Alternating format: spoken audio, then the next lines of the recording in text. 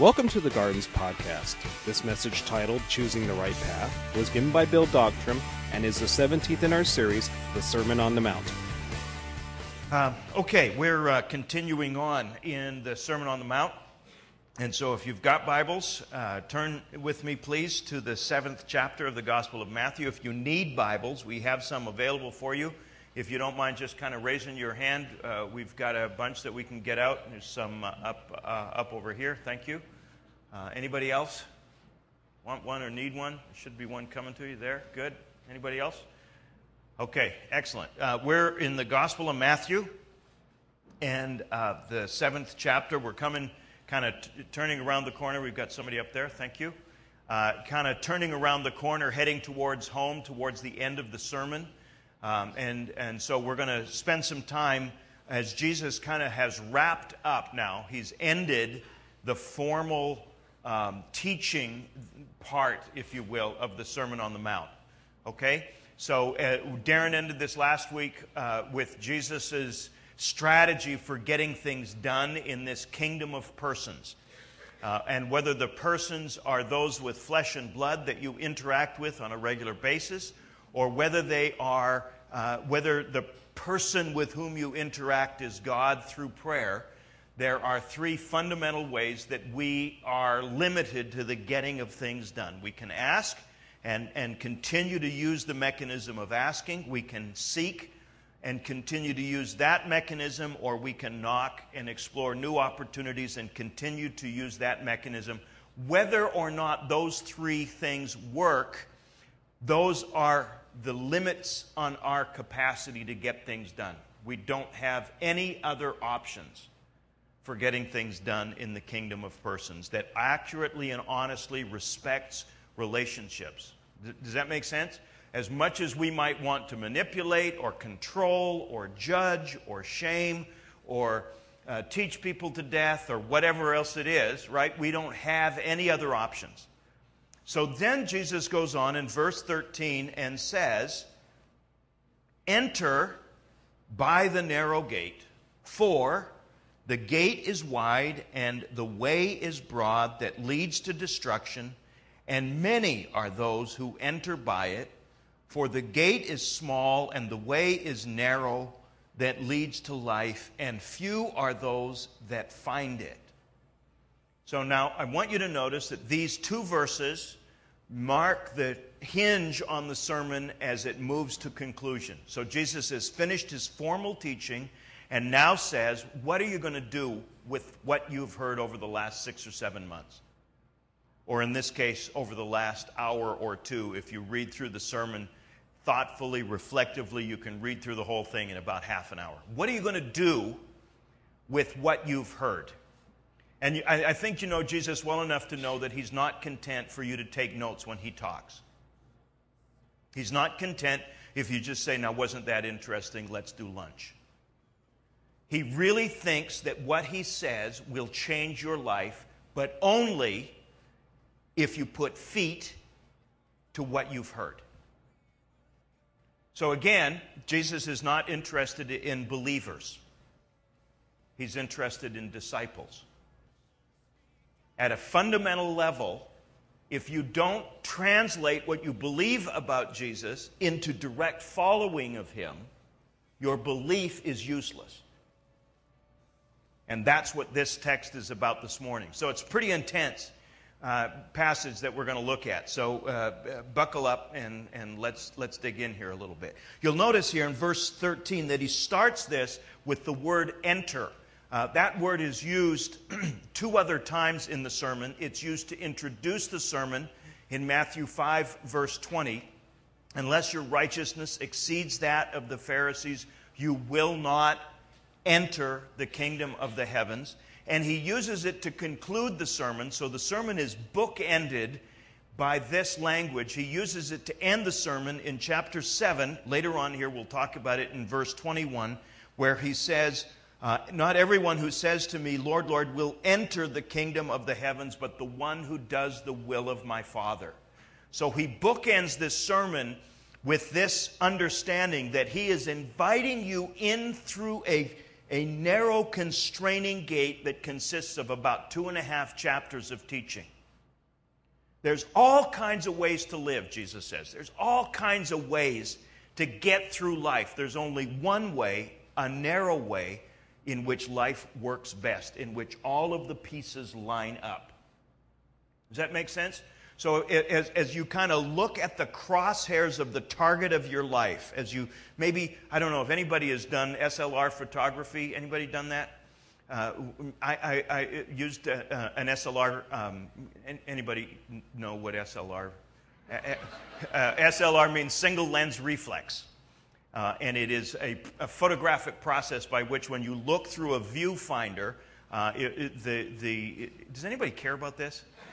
This is just my illustration, and I thought, boy, this is a cool illustration. Then I realized Larry and I are the only ones who are going to get this. But anyway, when you look through an SLR lens and turn the focal lens, it brings into sharp focus, often with crosshairs, a picture or a portrait, so you can get a crystal clear, focused image.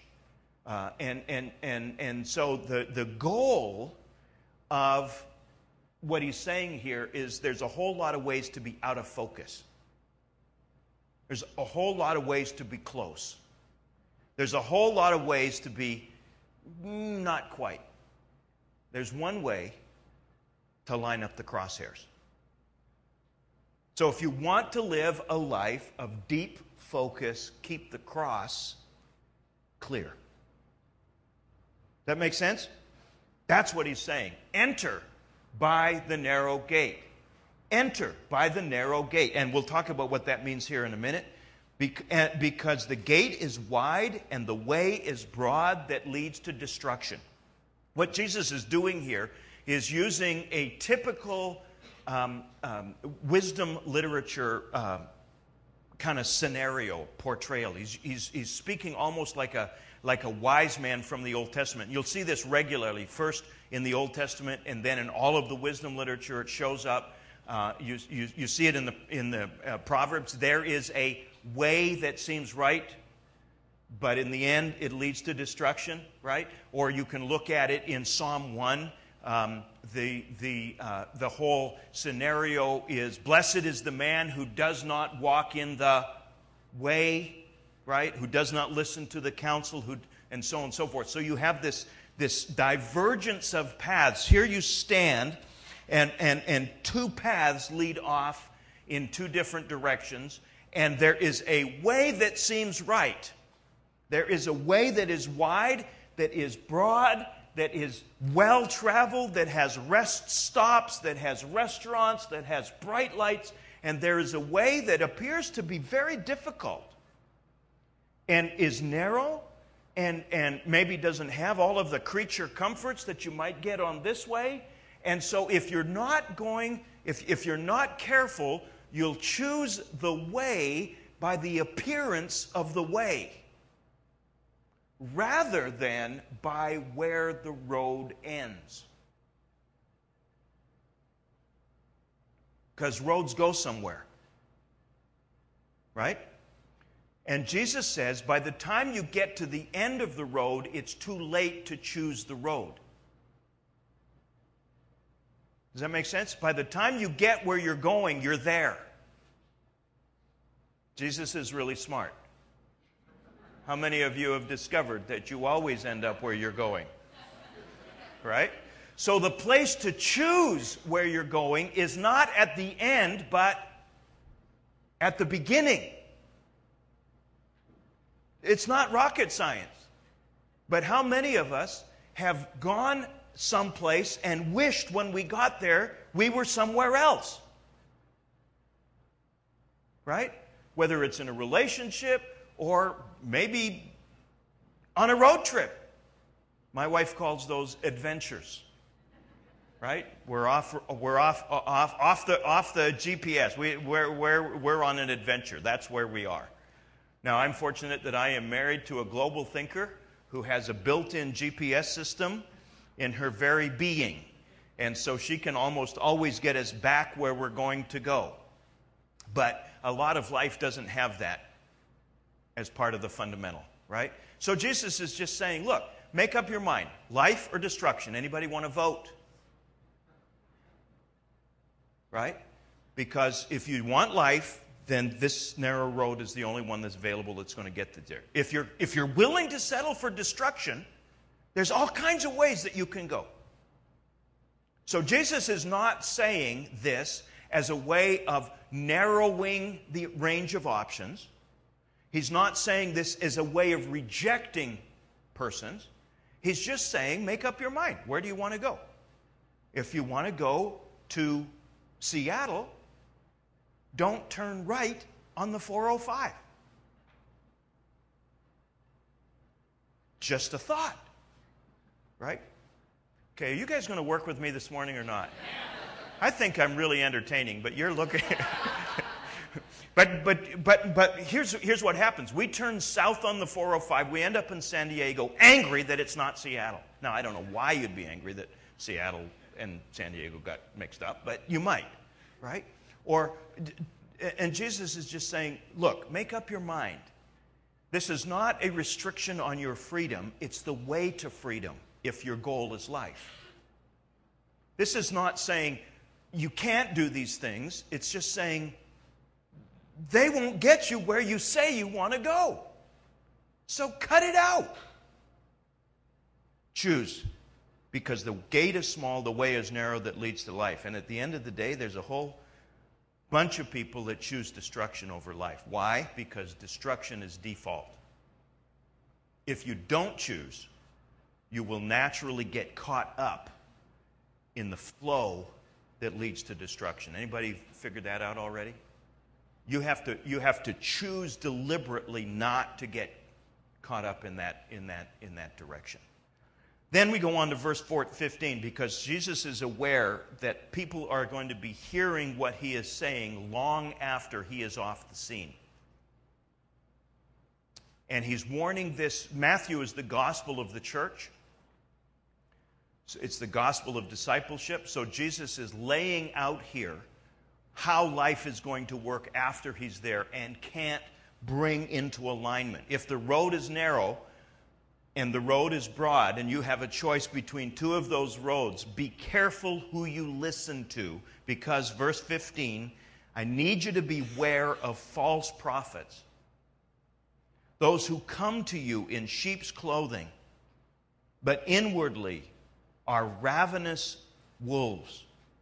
You will know them by their fruits. Grapes are not gathered from thorns, nor figs from thistles, are they?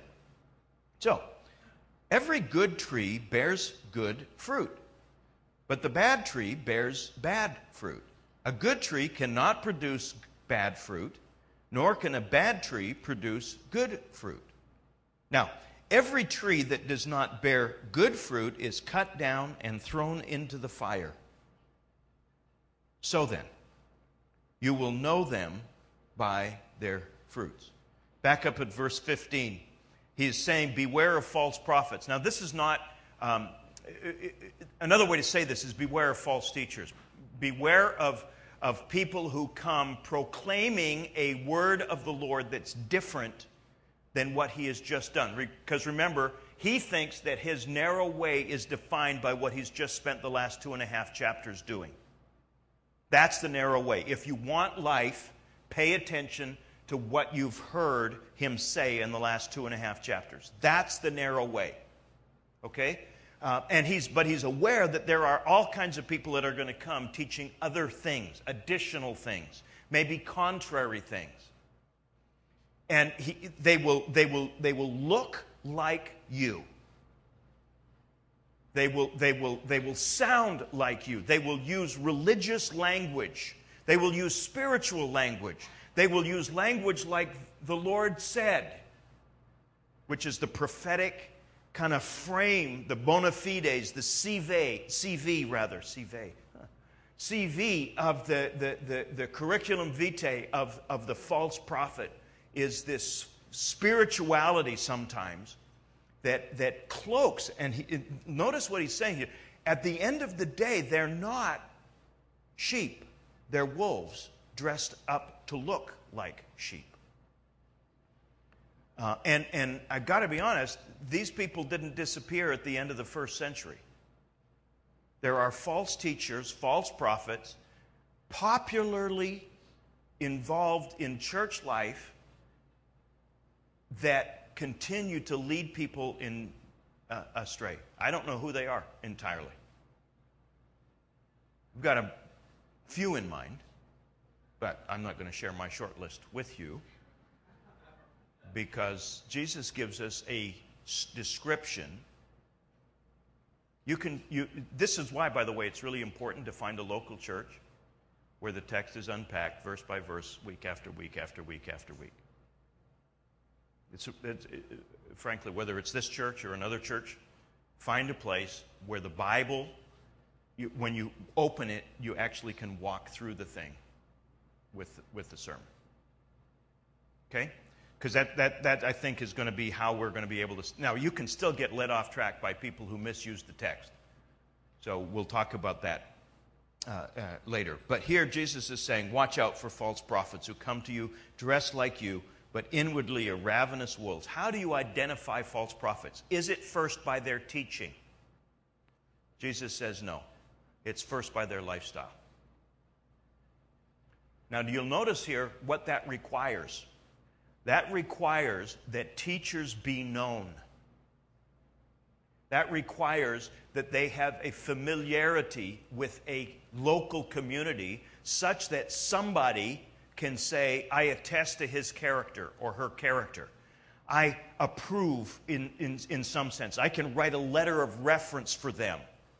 They live out what they speak. They live out the narrow way of the Sermon on the Mount. They are, in fact, good at controlling anger. They are good at faithfulness in relationships. They are good at saying something and doing that thing that they say. Now, you can't do that if you're just hopping around from place to place to place to place. That's one of the reasons why a healthy church is not going to let anybody who wants to speak. That's one of the reasons. We need to know if there's traction on the lifestyle. If there's not traction on the lifestyle, anybody can say anything. Right? This is one of the reasons why I get so nervous with, and you don't look like a crowd that's deeply involved in Christian television or radio, but let me just say, that's what makes me nervous about Christian television or radio. Who knows those people? Who knows their life and lifestyle? Who knows whether all they do is talk and not walk? Because Jesus is saying the community of faith needs to be a community that functions to help us know who we should be listening to and who we should not be listening to. Because sometimes I think we're just too naive as Christians. Right? If they've got a big bus, if they've got a flashy logo, if they got a splash screen, and can I just suggest to you that the internet is now even worse because it brings false stuff into our homes, and I mean, you guys are incredibly sophisticated. I can just tell by looking at you.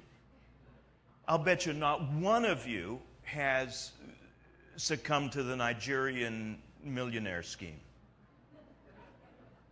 Right? This week alone, I had opportunities, and I can't believe yet that I've turned them down, but opportunities, I added them up. I could have had deposited into my account, please send me your account number, over $150 million US. Wow! I could really be helpful to the kingdom with that kind of money, right? And all I had to do was give routing information and account numbers. How easy could it be? And oh, please include Social Security number. How stupid do they think we are? Don't you think that people fish where they catch fish? The same thing is true, not just in terms of the stupidity of the Reverend Mrs. Jacob Pastor. She was the one who was my primary correspondent this week. But in terms of false stuff that comes across, and I mean, there's a whole website devoted to internet myths. I wish there was one devoted to false prophets that would help us sort out the junk that comes flooding in if you don't have a good spam filter.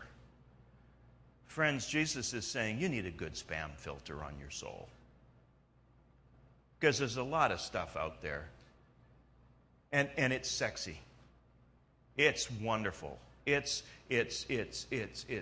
filled with all kinds of bells and whistles and proofs and stories and testimonies. And Jesus is just saying, here's the deal. Stick right to the center and you won't fall in the ditch on either side. Now, truth, the Garden is a church that believes in the work and power of the Holy Spirit. This church would not exist apart from the life of the Holy Spirit. Now, that can get us into some weirdness. I grew up as a Pentecostal kid. I grew up in the Assemblies of God, and I have seen some weird stuff in my life. I want to say, I want to risk weirdness, but I want to stay centered. Because Jesus is going to say to us, there are people who are going to come. The next passage is really scary for people like me, which we'll get to in just a sec. But he wants us to notice that the way you tell somebody as a false prophet true is not by what they say first. It's not by what they do first in terms of the public performance. It's by how they live when nobody's looking. Right? And by the way, anybody notice that's also true about you? How you treat the waitress or the waiter is a better indicator of the gut of your character than how you behave towards folks here on Sunday morning. I did a church growth, I was a church growth consultant for a while, for about 10 or 15 minutes once. I wasn't very good at it. But one of the questionnaires I developed was a community impression questionnaire, and I went around to service stations and restaurants and various other venues that any given congregation that I was studying was going to be seen at, right? And particularly restaurants because Sunday, it's fairly obvious who the believers are. They flood in around 11:30, 12, or 12:30, or 1 o'clock, somewhere in there, and you can detect. So I went around to the restaurants that people, you would be surprised at maybe you wouldn't, but you would be surprised at how many people working in those places of employment, those restaurants and so on and so forth, really didn't like Christians very much. Lousy tippers, or they leave me a tract. Right? Here's a tip for you. You're going to hell.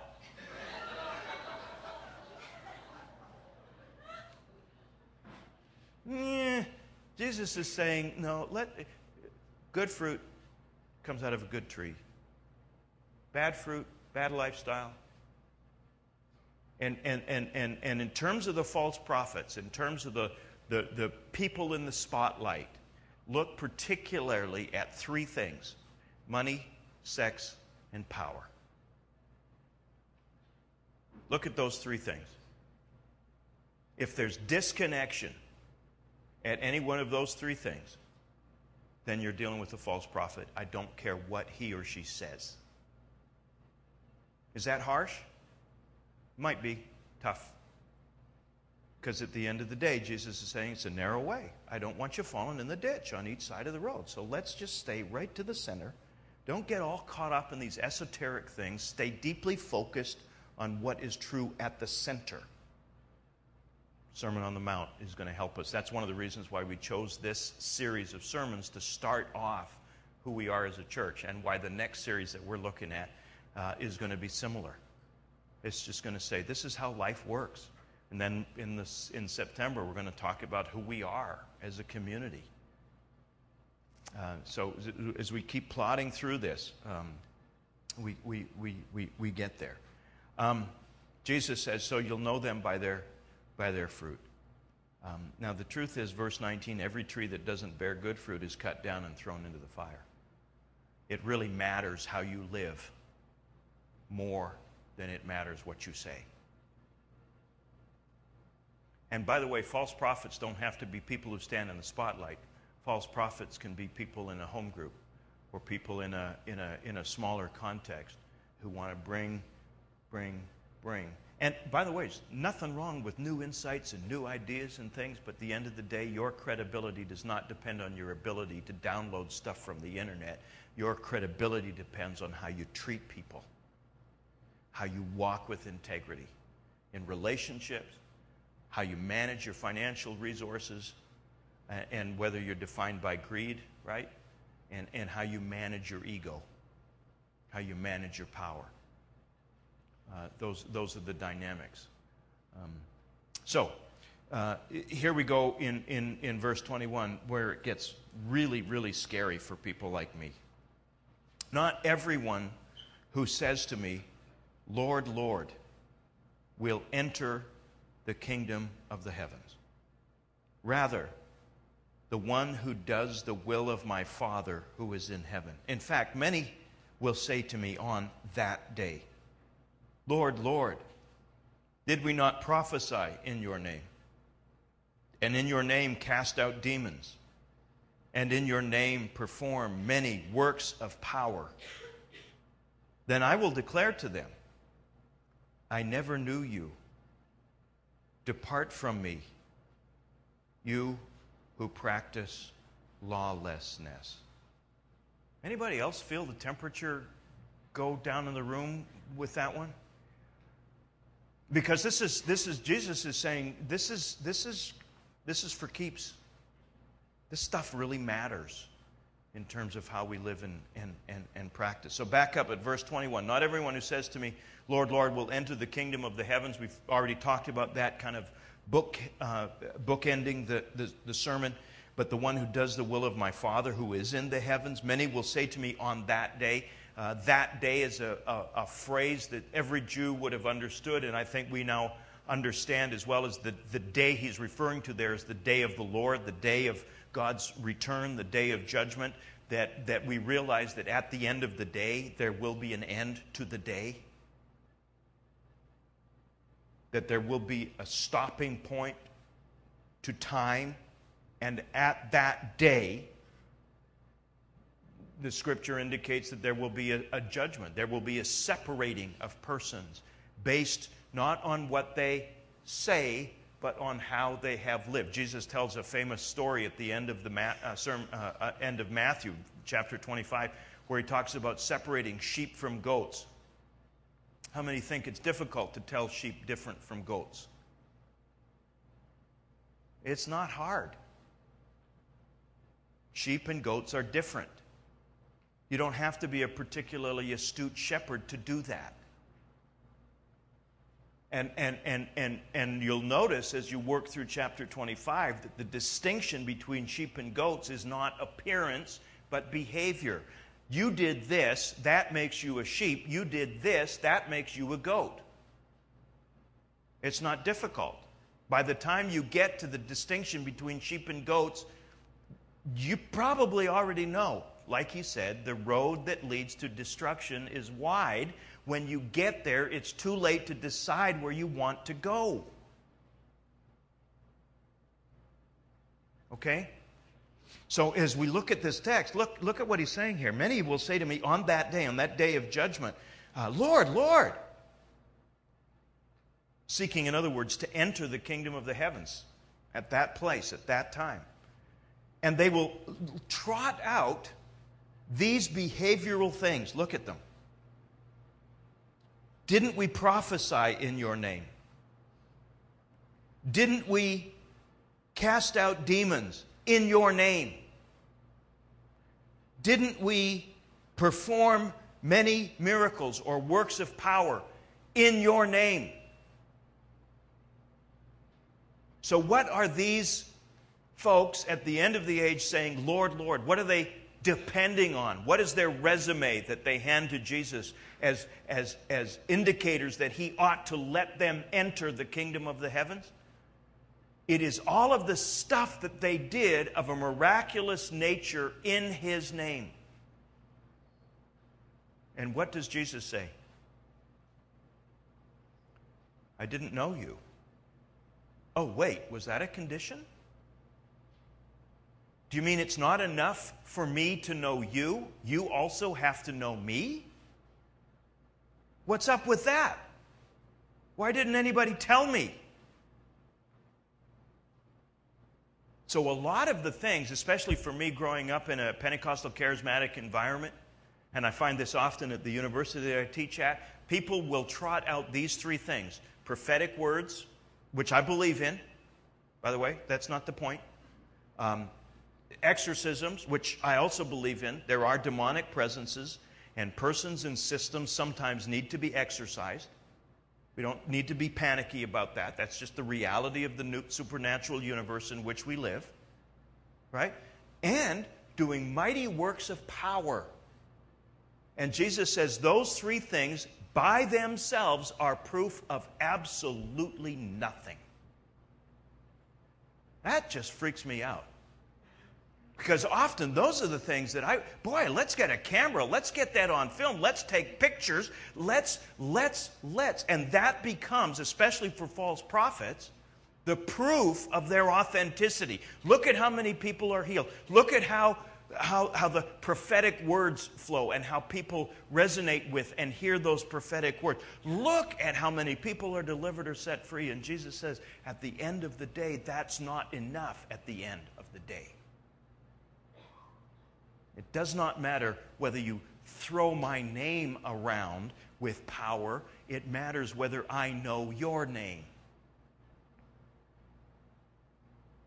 This isn't, and this isn't about threat. It's just saying, because there's an easy way to resolve this, right?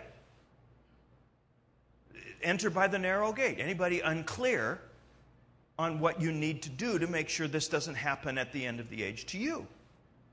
Because we fit into this category. Does Jesus know you? And the proof is not going to be in these miraculous things. And I found myself often as a pastor just really longing for this kind of power. And at the text, it's not proof of anything. You know what proof of knowing the name of Jesus is? Consistent faithfulness in the production of the fruit of the Spirit. Like what? Love, joy, peace, patience, gentleness, meekness, temperance, goodness, faithfulness. Those things. That's the mark of the name of Jesus being lived out large in somebody's life. Now, miracles, wonderful. Not going to take any pictures. They're proof of nothing other than the grace, mercy of God. Prophetic words, good on you. But I'm not going to write anything down. Somebody gives me a prophetic word, I just say thank you, and I don't put any money in that bank. Anybody had a prophetic word get spoken over you? You're trying to figure out, how do I make this happen? How do I make this happen? If it's a prophetic word, you can't.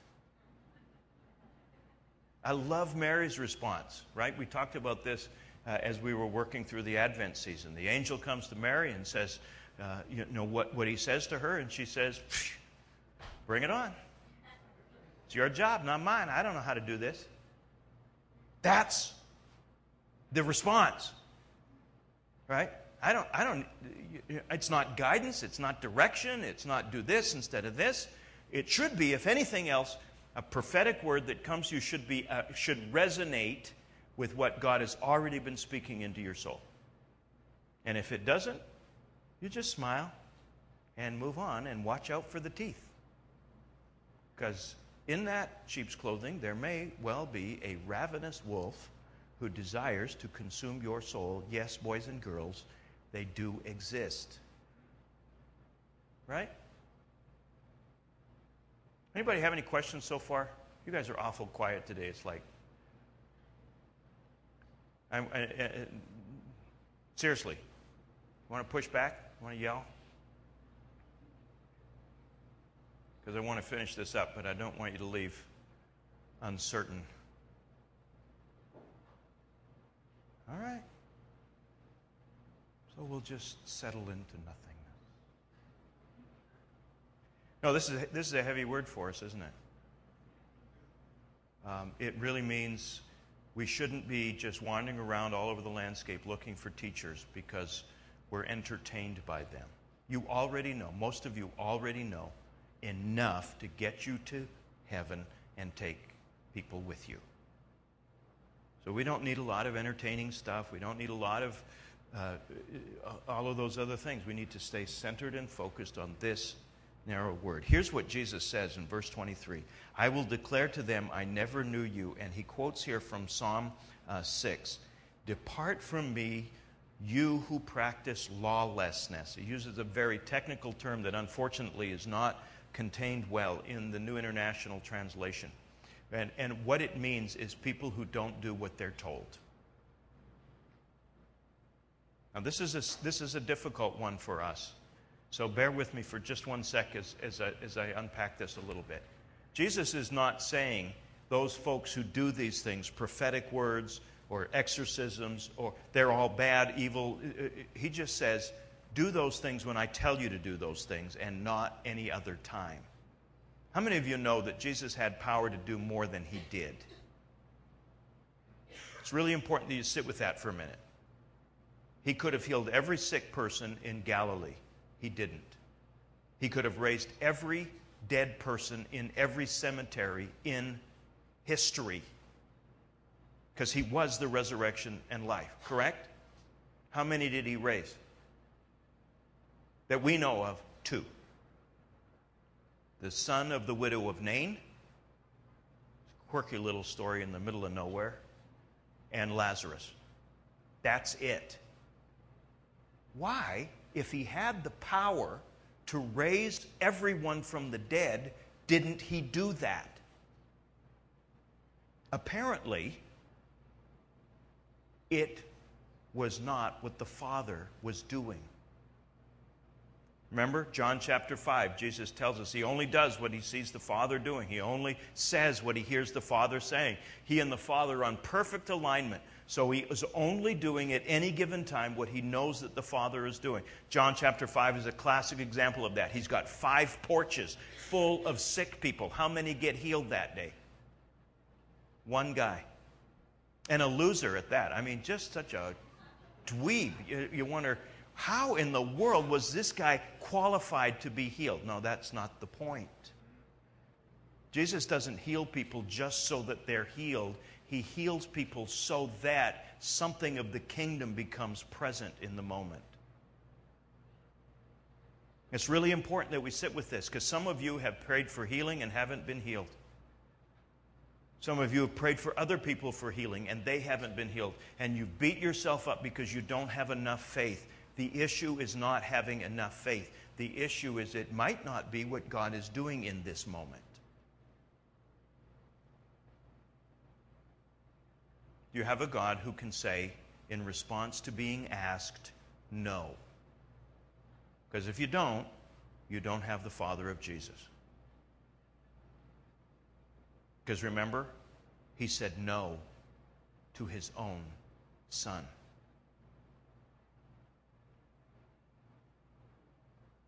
This is so when we get here, remember these, in your name we did this, in your name we did that, in your name we did the other thing, is then Jesus said you didn't do what I told you to do. You were disobedient. You are a worker of lawlessness. You got caught up in the bells and whistles and the show, and you missed the central frame of what I came here to do. Because that stuff's so cool, so entertaining, but if it doesn't at the end of the day bring glory to God because that's what he's doing, it's lawlessness. It's distraction. It gets in the way. That makes sense? Let's pray. Lord, as we sit with this text, it's a difficult one because it's so kind of heavy on it. At least it is on me. And Certainly it's not a Mother's Day text, but here we are, Lord, and I just have a sense that this is where we are as a community.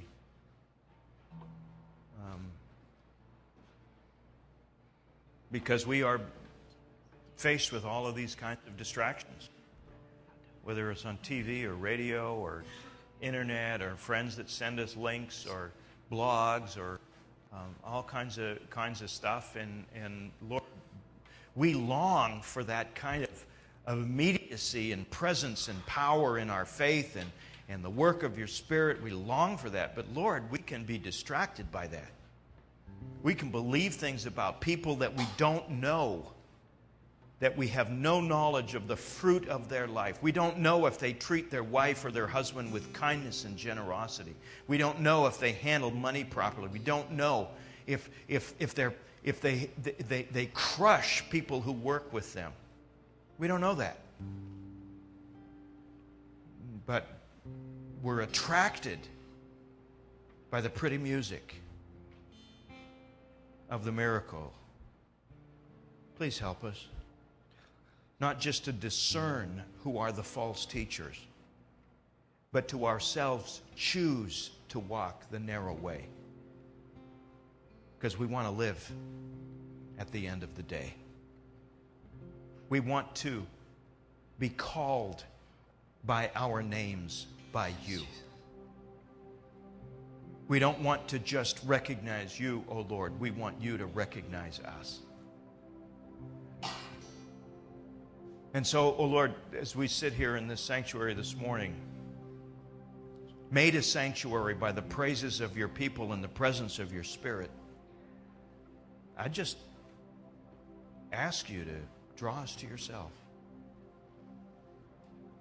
Maybe there's somebody here who needs to make afresh, or maybe for the first time, a decision to follow Jesus in the narrow way. They've recognized they've gotten distracted by stuff. They recognize that the fruit of their life does not demonstrate that they're following in a path of life.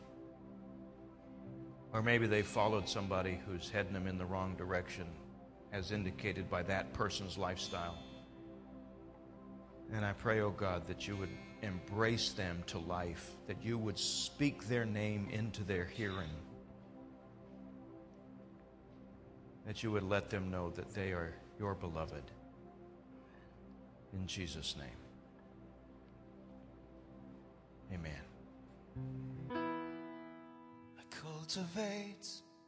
Thanks for listening.